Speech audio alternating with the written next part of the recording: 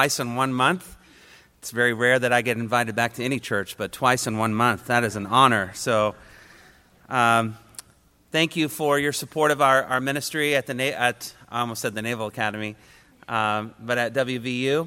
And we do start football practice tomorrow, so August is about to be a really busy month for me, and I would appreciate your prayers. Football camp starts tomorrow. Every Sunday for the month of August in the afternoon, I'll be able to do a chapel service for our guys. It's optional, but hope to have good attendance for that. And then I'll start a coaches Bible study with the football coaches in mid-August. In mid-August, we'll start our FCA All-Sports Huddle that meets on Monday nights. And so a lot going on. And so thank you for your support. Thank you for your prayers. It's an honor for me to be here with you. Take your Bibles, if you would, and turn to Matthew 16. Matthew, the first gospel here. We're going to be in Matthew 16 and looking primarily at verses 18 through 20, but I want to read for us this morning verses 13 through 20. I am not wearing a tie today because Kevin told me I didn't have to, so if you're offended, please talk to him after the service. Matthew 16, verses 13 through 20 for our reading. Now, when Jesus came into the district of Caesarea Philippi, he was asking his disciples, "Who do people say that the Son of Man is?" And they said, "Some say John the Baptist, and others Elijah, but still others Jeremiah or one of the prophets." He said to them, "But who do you say that I am?" Simon Peter answered, "You are the Christ, the Son of the living God."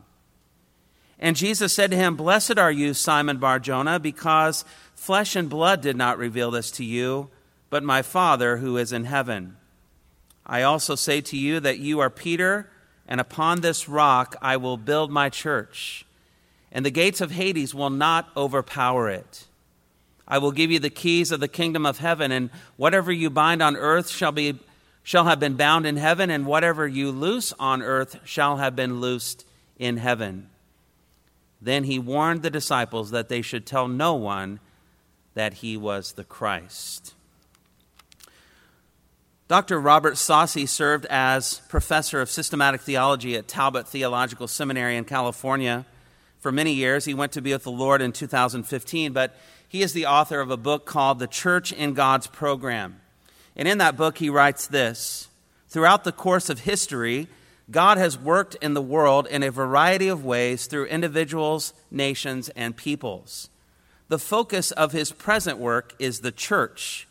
That which was begun in the Scriptures as men and women were called to acknowledge the lordship of Christ continues today in fulfillment of Christ's promise to build his church. Not only is Christ building his church, but it is the primary instrument through which he ministers in the world. As Christ was sent by the Father, so the church bears the ambassadorial role for its Lord as sent ones with a message of reconciliation to the world." We live in an age where people can now visit a church without ever leaving their living room. They can go online and live stream the service like millions of people are doing today, and unfortunately, millions continue to do so since COVID hit in March of 2020. They can look at a church's website, they can read through the doctrinal statement, investigate the leadership, examine the church's purpose, mission, and values, peruse the vision of the church, and determine whether or not it is worth their time to visit. They can find out almost anything they need to know before dropping in on a worship service. When I was pastor in Brownsburg for 12 years, I would ask people, "How did you find us?" And many people at that time were saying, "We found you online." And they would say, "And we listened to your sermons before we came." And I was astounded that they still came after listening to my sermons. But it's amazing how you can learn so much about a church just by going to a website. Christ has much to say about his church, the church that he purchased with his own body and blood. The doctrine of the church is found in the Word of God. And there we can find out what the church is and what the church should be doing, who should be leading the church. and what is the responsibility of its members. We can do all of this without ever walking into a church building. So what is the church? And who makes up the church? What is the church to be doing? What is my responsibility to the church? And we see that each of these questions can be answered through a thorough and careful study of the Word of God. So today I want to give you 7 characteristics of the church that Christ loves and builds. 7 characteristics of the church that Christ loves and builds. Number 1, Christ defines his church. Christ defines his church. Verse 18 here, we see the very first mention of the word church in the New Testament. Many of you know this is the Greek word ekklesia, and here we see that Jesus is the one who came up with the concept of the New Testament church. It was his idea. Christ ordained the New Testament church. You think about this word church, ekklesia, the definition is assembly or congregation, or the word church itself. It means the called out ones. It's a gathering of citizens called out from their homes into some public assembly. That is what the church is, my friends. Those who have been called out of the world, called unto Christ, to be set apart as his special people for his own plan and purpose. The world has since tried to define what the church is, what the church should be, what the church should be doing, what the church should look like. And I don't know if you've noticed, but that does not always correlate with the Lord's definition of the church. Too often, the church looks like the world. But according to Jesus, the one who said, I will build my church, the church is to be a gathering or an assembly of those who have been called out of the world. The church should be radically different from the world in which we live. When we walk into the church, it should not be the same as the world that we have experienced daily from Monday through Saturday. The church should be different. The world is hostile to Jesus Christ. The world is antagonistic to those who would identify with the Lord Jesus Christ. And so the church is to be made up of those who have been delivered from the world and all of its pleasures. The church should be filled with those who have turned their back on the world. The church should be composed with people who do not love the world, but instead love Christ and love his word. Amen? That is what the church is, according to Christ, the one who defined the church. And we need to be reminded that he came up with the idea of the New Testament church, and so we must look to him as to what the church should be, what it should look like, and what it should be doing. Number 2, we see that Christ defines his church. Christ defines his church. In verse 18, he says, I will build my church. This is a possessive pronoun, little English lesson, where we see that the church belongs to Christ. It was his idea. It is his concept. It belongs to him. So should we not look to him to see what the church should look like? We have many people today, pastors and church planters, church growth experts, designing and constructing churches as to what they believe the church should look like. And in the process, they have not consulted the great architect himself. To me, that is dumbfounding. No one knows more about the church than Jesus himself. He has defined the church and he has designed the church. Why in the world would anyone want to leave him out when constructing a church? He has given us a blueprint. It is found in his inerrant word, but many have chosen to disregard it and build the church in the way that they see fit. Mark Dever wrote a book called The Deliberate Church, and he says this: it would be patently stupid to start construction on a building without first knowing what kind of building we planned to construct. An apartment complex is different from an office complex, which is different still from a restaurant. They all have different blueprints, different kinds of rooms, different materials, uses, and shapes. So the process of building will be different depending on what kind of structure we're planning to build. The same goes for building a church. A church is not a Fortune 500 company. It's not simply another nonprofit organization, nor is it a social club. In fact, a healthy church is unlike any organization that man has ever devised, because man did not devise it. The church is more than just an organization. It is an organization. There is structure to the church. God has given us those commandments and what a church should look like, leadership.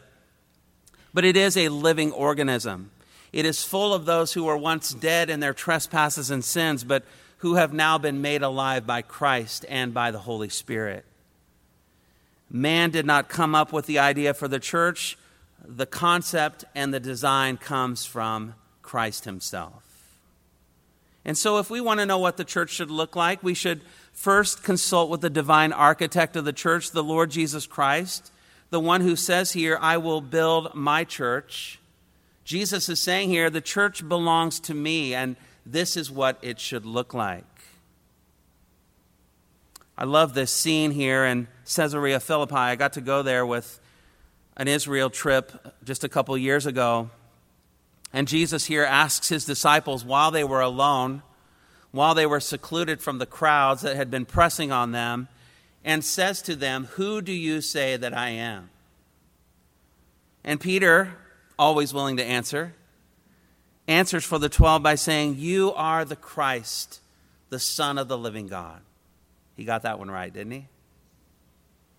And Jesus says to Peter, you are right, and you didn't come up with this on your own. This came from the Father himself. But on this confession, Peter, on this fact that I am the Christ, that I am the Messiah, that I am the Son of God, God incarnate, I will build my church. So the church begins with Christ and who he is, that he is the Messiah, he is God. Ephesians 2:19-21, so then, Paul says, you are no longer strangers and aliens, but you are fellow citizens with the saints and are of God's household, having been built on the foundation of the apostles and prophets, Christ Jesus himself being the cornerstone, in whom the whole building being fitted together is growing into a holy temple in the Lord, in whom you also are being built together into a dwelling of God in the Spirit. Paul here says that the church is built on the foundation of the apostles and the prophets, those who taught, those who proclaimed that Jesus is the Christ, that he is the Son of God, those who gave their lives for the Lord Jesus Christ, and those who were martyred for defending the claims that Jesus made. There is design to the church, there is structure, and it comes from Christ himself, and it is found in his word. Christ has given instruction for those who would be in authority in his church, for pastors, elders, shepherds. There are qualifications. Not anyone can lead in Christ's church. We don't have a sign-up sheet in the back for those who would want to be an elder.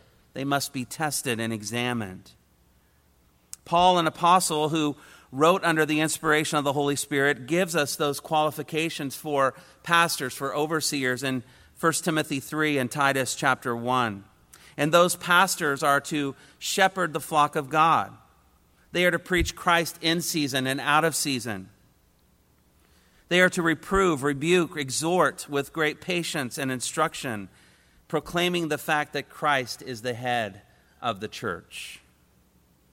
They are to exercise oversight, not under compulsion, but voluntarily according to the will of God, and not for sordid gain, but with eagerness, nor yet as lording it over those allotted to their charge, but proving to be examples to the flock. So there are clear instructions in God's word for God's shepherds, who they should be, what they should be doing, and how they should do it. And there is also clear instruction for us, for the people of God, those who make up the church and those who are members of the body of Christ. Paul writes in 1 Thessalonians 5:12-13, "But we request of you, brethren, that you appreciate those who diligently labor among you and have charge over you in the Lord and give you instruction, and that you esteem them very highly in love because of their work. Live in peace with one another." Hebrews 13:17, "Obey your leaders and submit to them, for they keep watch over your souls as those who will give an account. Let them do this with joy and not with grief, for this would be unprofitable for you." There is clear instruction for the church, what the church should be doing. Paul wrote to Timothy in 1 Timothy 3, saying, "I am writing these things to you, hoping to come to you before long, but in case I am delayed, I write so that you will know how one ought to conduct himself in the household of God, which is the church of the living God, the pillar and support of the truth." The church is the household of God. It is the dwelling place of the living God. The church is the pillar and the support of the truth, and the church should be holding up the Word of God. So when we come together, we are first to exalt the Lord Jesus Christ. He is the head of the church. The church is built upon Him alone, and He is worthy of our adoration and praise. Second, we are to equip the saints. Paul says in Ephesians 4:11 and 12, "And He gave some as apostles, some as prophets, and some as evangelists, and some as pastors and teachers, for the equipping of the saints for the work of service, to the building up of the body of Christ, until we all attain to the unity of the faith and of the knowledge of the Son of God, to a mature man, to the measure of the stature which belongs to the fullness of Christ." And then thirdly, we are to evangelize the lost. I am aware of the reality that there are most likely unbelievers that walk into this church and to most churches every Sunday. And when they come into this place, they should hear the good news of the Lord Jesus Christ and how they can be forgiven of their sins and have eternal life with Jesus. But our services should not be designed for unbelievers. The church was never intended to be for unbelievers. Christ has defined his church as an assembly or a congregation of called out ones. Those who have been called out of the world, out of their sins and unto Christ, and called to holiness and to righteousness. The church should not be going door to door to the homes of unbelievers, to those who hate Jesus and are in rebellion against God and are hostile to Him, asking them, "What do you want in a church? What do you think the church should look like?" and then cater to their desires and wishes. I think there are two reasons why unbelievers should not be consulted in what they want in a church. Number one, they don't know what the church should look like. They are unregenerate. They are unsaved. And they do not know His Word. Secondly, because the church does not belong to them. The church belongs to Christ. And so I think as Americans, as Christians, we need to return to God's blueprint for the church, the infallible, inerrant, authoritative, God-breathed, unchanging, timeless, relevant Word of God. What does He say about His church? What should it look like? What should the church be doing, and what should it not be doing? The church belongs to Christ. He founded it. He defined it. He designed it. And I think it's good again to just remind us all that the church does not belong to us. We are His body. We belong to His church. But the construction and the design of the church is not up to us. It is up to Christ and to His Word. Many times we as the people of God forget what the church is all about. We forget that church is not really about us. We forget that we are not the head of the church, but that Christ is the head of the church. We forget that church is not really about what I get out of it, but rather how I'm to use the gifts that God has given me to edify and encourage the body of Christ. How often do we get in the car on a Sunday morning with the mindset of, what is the church going to do for me today? What good word does the pastor have for me? instead of, how can I serve the body of Christ this Lord's Day? And how often do we get back in the car at the conclusion of a Sunday service and return home or go out to lunch and criticize the Sunday school teacher or the pastor, not because it was unbiblical or heretical, not because it was not glorifying to God or faithful to His word, but because it was not what we wanted. It's not what we were looking for. Or perhaps we complain about the music because it wasn't our style, or because we had to sing 2 songs that we weren't familiar with, even though they magnified the person and work of the Lord Jesus Christ and helped us come into the very presence of God. Friends, sometimes we forget that the church does not belong to us. It belongs to Christ. He paid for His church with His own body and with His own blood. The questions we should be asking are these. Was the Lord Jesus Christ exalted in our worship service? Was the Word of God proclaimed? Were believers edified and equipped for the work of service? And was the gospel presented to those who do not know Him? Those are the things that please God. And those are the things that define Christ and His church. Mark Dever has written another book called 9 Marks of a Healthy Church. We had the opportunity when we lived in Annapolis to be members of Capitol Hill Baptist Church for a couple years. This is a great book that I would recommend to you. These are the 9 marks according to a man, according to a pastor. These are not inspired, but I believe those marks are very biblical. He lists them as these 9: expository preaching, biblical theology, a biblical understanding of the good news or the gospel, a biblical understanding of conversion, a biblical understanding of evangelism, a biblical understanding of church membership, biblical church discipline, promotion of Christian discipleship and growth, and a biblical understanding of leadership. Many of those fly in the face of the current church growth movement. But these come from a correct and biblical ecclesiology, a correct understanding of the doctrine of the church, derived from the teaching of Christ in His Word. If we want to know what the church is and what the church should be doing and who should be leading and what the responsibilities of its members are, we need to look to the one who has defined the church, the one who came up with the concept of the New Testament church. We need to look to the one who has designed the church, the great architect, the Lord Jesus Christ Himself. The third characteristic of the church that Christ loves and builds, Christ develops His church. Christ develops His church. Again in verse 18 here, I will build my church. Christ is still building His church. It is not yet complete. Paul says that He gave some to be apostles, some to be prophets, some to be pastor teachers. For what reason? For the equipping of the saints for the work of service, to the building up of the body of Christ. You might ask this question, why have we not yet been raptured? It's a good question. I ask that question a lot during these days. Why are we still here? Is it because we have to go through the great tribulation period? I sure hope not, just for comfort's sake. And also because it really wrecks my end times theology. No, I believe Christ's return has not yet occurred, and we are still here because Christ is not done building His church.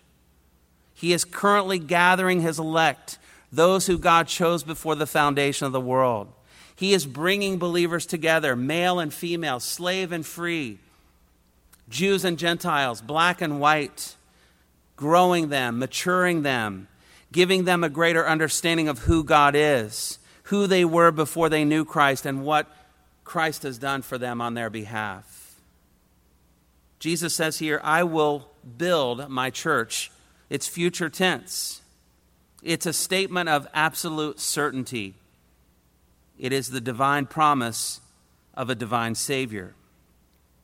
John MacArthur says, in using the future tense, Jesus was not saying, as some contend, that He had not built His church in the past, The idea is that he would continue to build his church just as he has always done.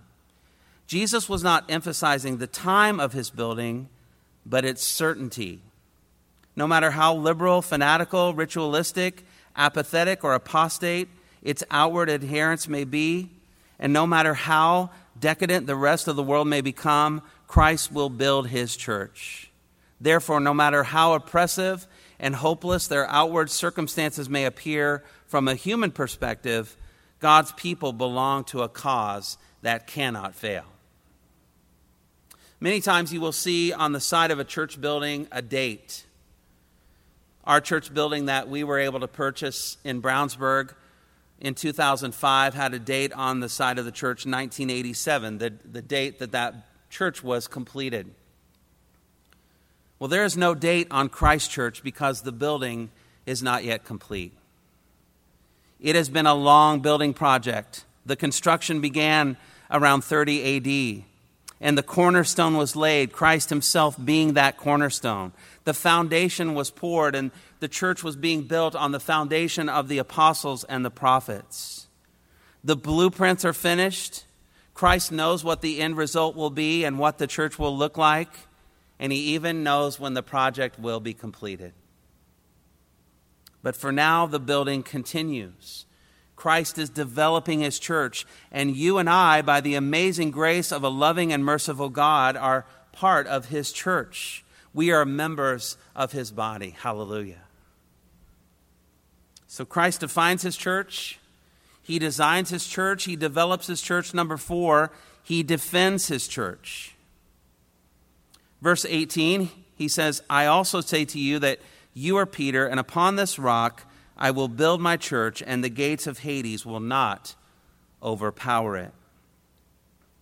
This verse is full of interpretive issues. What did Jesus mean when he said, I say that you are Peter, and upon this rock I will build my church? Well, in my careful study and consulting those who've gone before me, I believe what Christ is saying here, that upon this confession that Peter makes here, that Jesus is the Christ, that he is the Son of the living God, upon that confession, Christ would build his church. But now we need to determine, what does Jesus mean when he says, and the gates of Hades will not overpower it? Most of your translations may have the word Hades. If you have the King James Version or the ESV, you have the word hell there instead of Hades. It is the word Hades in the Greek, and it means the world of the dead, death. Hades often, if not always, refers to hell when we see it in the Gospels. And so I think it is best to interpret it hell here in Matthew 16. Some interpret this as the realm of the dead, but those who favor that interpretation have difficulty showing in what way the gates of that realm are striving to overpower the church and are failing in their assault. The Lord here is giving a divine promise. Just as he promised to build his church, here he is promising to defend his church. And when Hades is interpreted as indicating hell, that assurance can be readily understood. This is a figure of speech that represents Satan and his legions, as it were, storming out of the gates of hell with the purpose of attacking and destroying the church. But Christ promises Peter and the disciples that this will never occur. And here we have a promise that is often repeated in Scripture, that Christ's church will be victorious over the forces of evil. John 16:33, Jesus says, these things I have spoken to you, so that in me you may have peace. In the world you have tribulation, but take courage, I have overcome the world. Revelation 17, verse 4, in reference to the beast and the 10 kings, it says, these will wage war against the Lamb, and the Lamb will overcome them, because he is Lord of lords and King of kings, and those who are with him are the called and chosen and faithful. Romans 16:20, the God of peace will soon crush Satan under your feet. Isn't that a great verse? The God of peace will crush Satan under your feet. And so here we see these divine promises from a divine book and a divine Savior. The church will not be overcome. Never. Christ is our defender, and he defends the church that he has designed. He protects the church that he has defined, and he preserves the church that he is currently developing and building. Many of the songs that we sing, a lot of the older hymns, remind us of this grand truth. Isaac Watts, our God, O God, our help in ages past, he says, under the shadow of thy throne, still may we dwell secure. Sufficient is thine arm alone, and our defense is sure. Martin Luther, who wrote that great hymn, A Mighty Fortress is Our God, a bulwark never failing. One of the phrases, stanza says, and though this world with devils filled should threaten to undo us, we will not fear, for God hath willed to his truth to triumph through us. The prince of darkness grim, we tremble not for him. His rage we can endure, for lo, his doom is sure. One little word shall fell him. William Hendrickson, in his commentary, says that Jesus promised that he would always cause his people to triumph over the devil and his army. This promise is given not to lukewarm Laodiceans, but to Christian soldiers. And that promise must have prompted the Reverend Sabine Baring-Gould of England to write that great hymn, Onward Christian Soldiers, where he penned these tremendous words, crowns and thorns may perish, kingdoms rise and wane, but the church of Jesus constant will remain. Gates of hell can never 'gainst that church prevail. We have Christ's own promise, and that cannot fail. You know, Nero tried to destroy the church by killing off all the Christians, and though he put many to death, he was unsuccessful in destroying the church. Hitler attempted to kill all the Jews, many of those who would place their trust in Jesus as Messiah and become members of the body of Christ, and he was unsuccessful in doing so.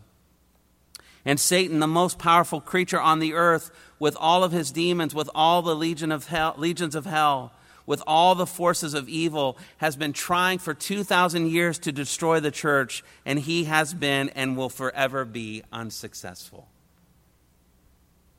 Many years ago, I put my son Jonathan, who was probably around 3 years old at the time, he's now 18, getting ready to go to college. I was putting him down for a nap, and he asked me to tell him a story before he went to sleep. I was about to go out and mow the grass, and I told him how one time when I was mowing the yard, I saw a snake. Probably not the best thing to tell him before a nap, but it was still light out. And I told him the story how I had finished mowing the grass and I was beginning to weed eat. And I was cutting some weeds and I saw this little snake. And the little snake thought about challenging me, but he saw the weed eater and decided to slip away. Satan is powerful. We know that. He comes to steal and to kill and destroy. He prowls around like a roaring lion, seeking whom he may devour. But he is no match for Christ. He is no match for the sinless Savior. God incarnate, Jesus Christ, who cannot lie, has told us through the weapon he has given the church, the sword of the Spirit, the inerrant word of God, that the church will not be overcome by the powers of hell. Beloved, you can count on it. The Lord will protect and preserve his church forever. Praise God. Number 5, Christ designates power to his church. Christ designates power to his church. Verse 19, he says, I will give you the keys of the kingdom of heaven. Here we see again that the church belongs to him. He holds the deed to the church. He holds the keys to death and to life. In Revelation 1, 17 and 18, we read these words, do not be afraid, I am the first and the last and the living one. And I was dead, and behold, I am alive forevermore. And I have the keys of death and of Hades. Revelation 3:7, he who is holy, who is true, who has the key of David, who opens and no one will shut, and who shuts and no one opens. He has the right and authority to give power to the church. He has the right to determine who should be allowed into heaven and who must be refused entrance into his kingdom. And so he does. The word "you" here in verse 19 as a singular pronoun. This is spoken to Peter, just as Jesus told Peter, "I say to you that you are Peter, and upon this rock I will build my church." He says to Peter, "I will give to you the keys of the kingdom of heaven." But this does not mean that Peter became the head of the church or that he was the chief apostle. It is abundantly clear in the scriptures that Christ is the head of the church. Jesus speaks this to Peter, for it was Peter who made this great confession that Jesus is the Christ, the Son of the living God. But it is clear when we read the book of Acts that the apostles as a group exercised this right and power. All of them did this on an equal basis. Acts 4:33, and with great power the apostles were giving testimony to the resurrection of the Lord Jesus, and abundant grace was upon them all. There was no boss. There was no superintendent among the apostles. There was not a chief apostle. And Peter was not the first pope among a bunch of cardinals. But as we see throughout the Gospels, including the Gospel of Matthew, the influence of Peter was great. He was the leader of the 12. He was the spokesman for the 12, sometimes good, sometimes bad. It was Peter that gave the sermon at Pentecost where thousands of people repented and believed. And through the preaching of the word, Peter was opening the doors to the kingdom to some and closing them to others. Jesus gave Peter and his disciples power. He transferred his power to them. Before he ascended to heaven, Jesus said in Acts 1:8, "But you, my apostles, will receive power when the Holy Spirit has come upon you, and you shall be my witnesses both in Jerusalem and in all Judea and Samaria, and even to the remotest part of the earth." And with that power, they, as it says in Acts 17:6, turned the world upside down. And the world has never been the same. The church was begun, and millions upon millions have been added since. And you and I are part of that great multitude. For by the mercy of Almighty God, the kingdom of heaven has been opened to you and to me by his grace and for his glory. Number 6, Christ delegates authority to his church. Christ delegates authority to his church. Here again in verse 19, he says, "And whatever you bind on earth shall have been bound in heaven, and whatever you loose on earth shall have been loosed in heaven." You're familiar with the Great Commission. Before Jesus ascends back to heaven and the Father, he tells his disciples in Matthew 28:18, "All authority has been given to me in heaven and on earth. Go therefore and make disciples of all the nations, baptizing them in the name of the Father and the Son and the Holy Spirit, teaching them to observe all that I commanded you, and lo, I am with you always, even to the end of the age." Jesus gave the disciples power, but he also gave them authority. The authority that he had while he was on the earth, and the authority that he presently has as he is seated at the right hand of God in heaven. He tells them here, "Whatever you bind on earth shall have been bound in heaven, and whatever you loose on earth shall have been loosed in heaven." If this verse sounds a bit familiar to you, it's because we see it again later in this gospel in Matthew 18, where Jesus speaks about this in relation to church discipline. Jesus gives a similar statement in the Gospel of John, John chapter 20, verse 23. "If you forgive the sins of any, their sins have been forgiven them. If you retain the sins of any, they have been retained." Well, this language is difficult to interpret and understand, and so I just want to encourage you to go see Marshall after the service is over. He'll be glad to tell you what it means, okay? But let me try to give a little explanation, because that's going to be a long line, all right? I want you to look closely at the wording here. Jesus says whatever and not whoever. He is referring to things. in this case referring to beliefs and to actions. Therefore, if a person continued to do so, or do or believe what was forbidden, if he refused to repent, he would be disciplined. He would be bound. If, however, the person repented from his evil way, he would be forgiven and would be loosed, and that ban would be lifted. Jesus addresses Peter here, the leader, the representative of the 12, and tells him, whatever you bind or forbid on earth shall be bound in heaven, and whatever you loose or permit on earth shall be loosed in heaven. He told Peter and the 12, and by extension all other believers, that they had the astounding authority to declare what is divinely forbidden or permitted on earth. This is really incredible to think about. Jesus gives assurance that whatever Peter, representing the 12 here in Matthew 16, or the 12 as they are addressed in John 20, and ultimately whatever the church as addressed in Matthew 18, whatever they bind on earth shall be and shall definitely remain bound in heaven, and whatever Peter and the disciples in the church loose on earth shall be and definitely remain loosed in heaven. Maybe I've confused you even more.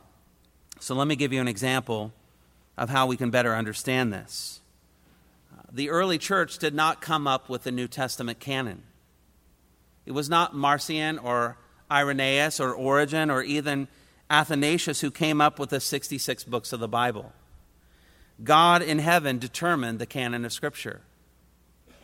God himself determined that our Bible would be composed of 39 books of the Old Testament and 27 books in the New.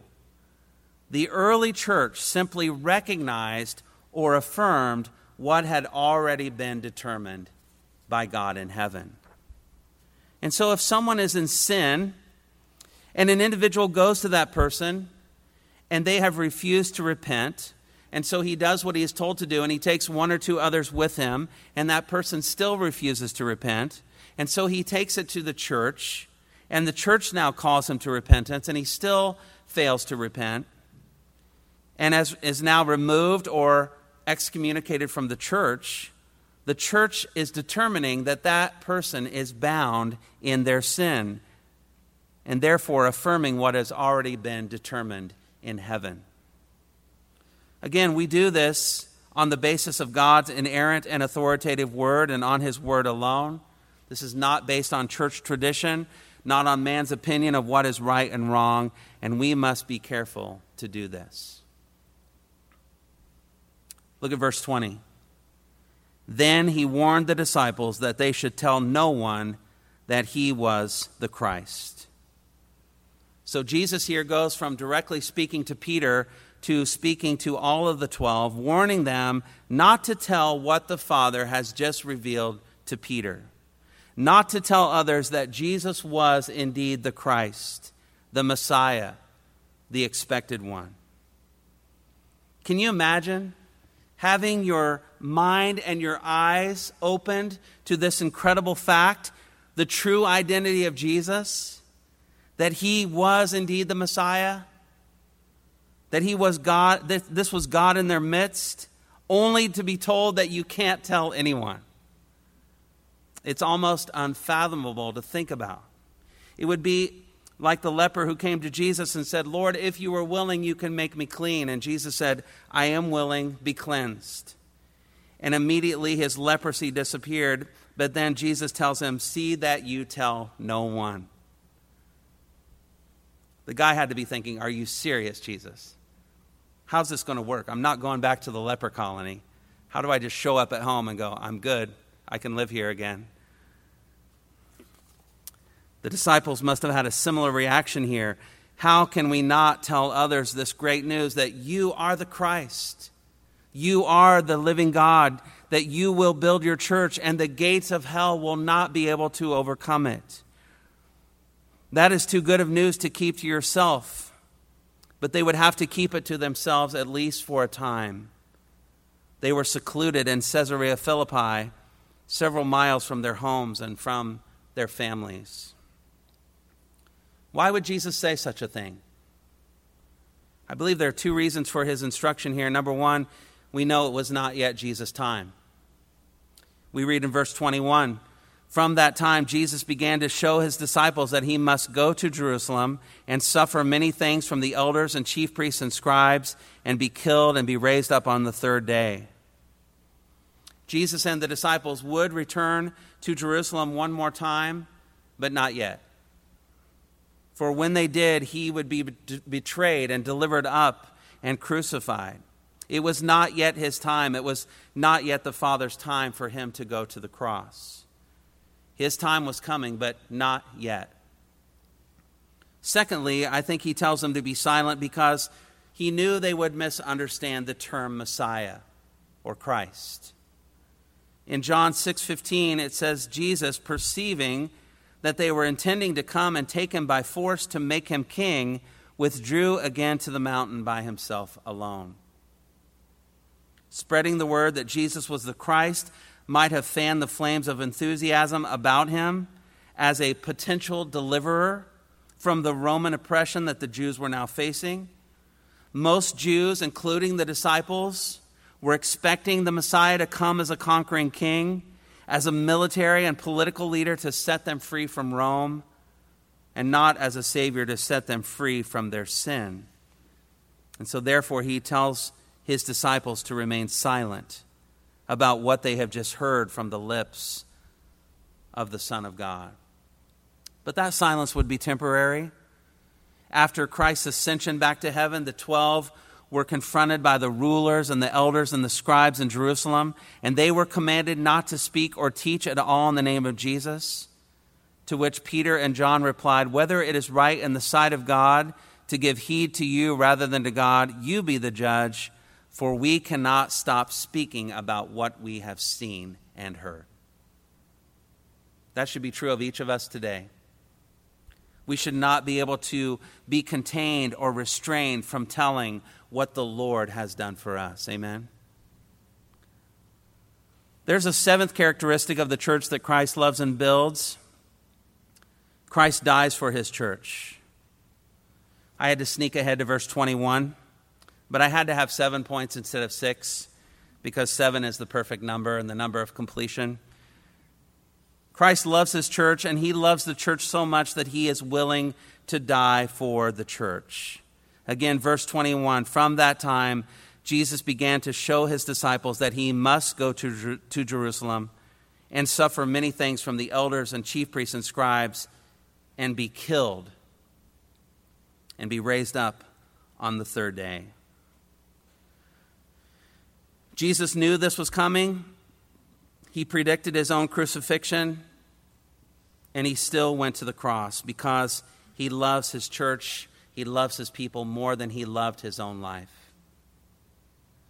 Jesus Christ, the Messiah, the Son of the living God, loved the church so much that includes you and me and all who place faith in him and him alone. Jesus loved the church so much that he allowed himself to be betrayed, to be arrested, to be crucified. He carried his own cross and placed himself on that cross voluntarily so that you and I might be forgiven of our sin, that we might have everlasting life. Can I give you an eighth characteristic? This is a bonus. Eighth characteristic of the church that Christ loves and builds. This is not official because we don't want to ruin the 7 perfect characteristics. This one's free. It's only available if you were here this morning, okay?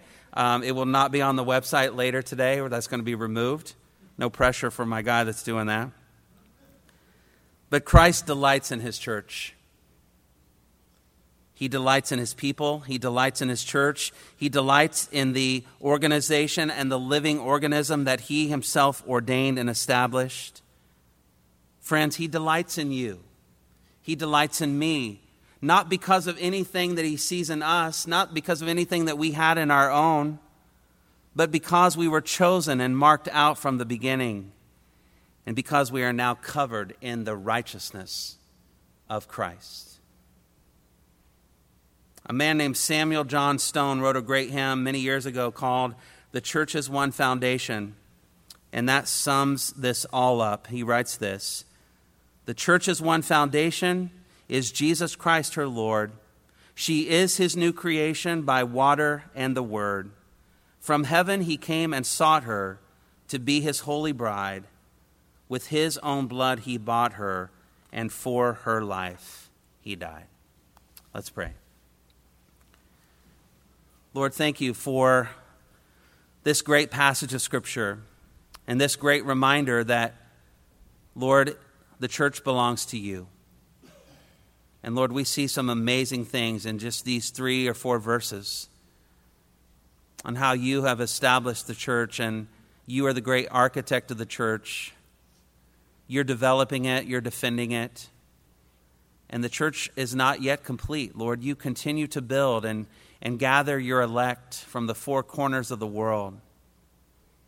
And we're thankful, Lord, that you are still in the process of bringing your people to yourself. Lord, we have loved ones, we have friends, we have family members that are not yet in Christ. And Lord, we are pleading for them that you would save them. And Lord, we know that your return will not come, and your building of this church will not be finished until you gather all of your elect to yourself. Lord, we thank you and praise you today that you have counted us, you have included us in this living organism known as the church. We are the called out ones. You called us out of the world unto yourself. Lord, if you had never called, we would have never come to you. We were dead in our trespasses and sins. We were in rebellion against you. We were dead, and you made us alive. By grace we have been saved. And Lord, you have saved us. You have brought us into this church. Help us to be a grateful people. May we always know that the church's one foundation is indeed Jesus Christ.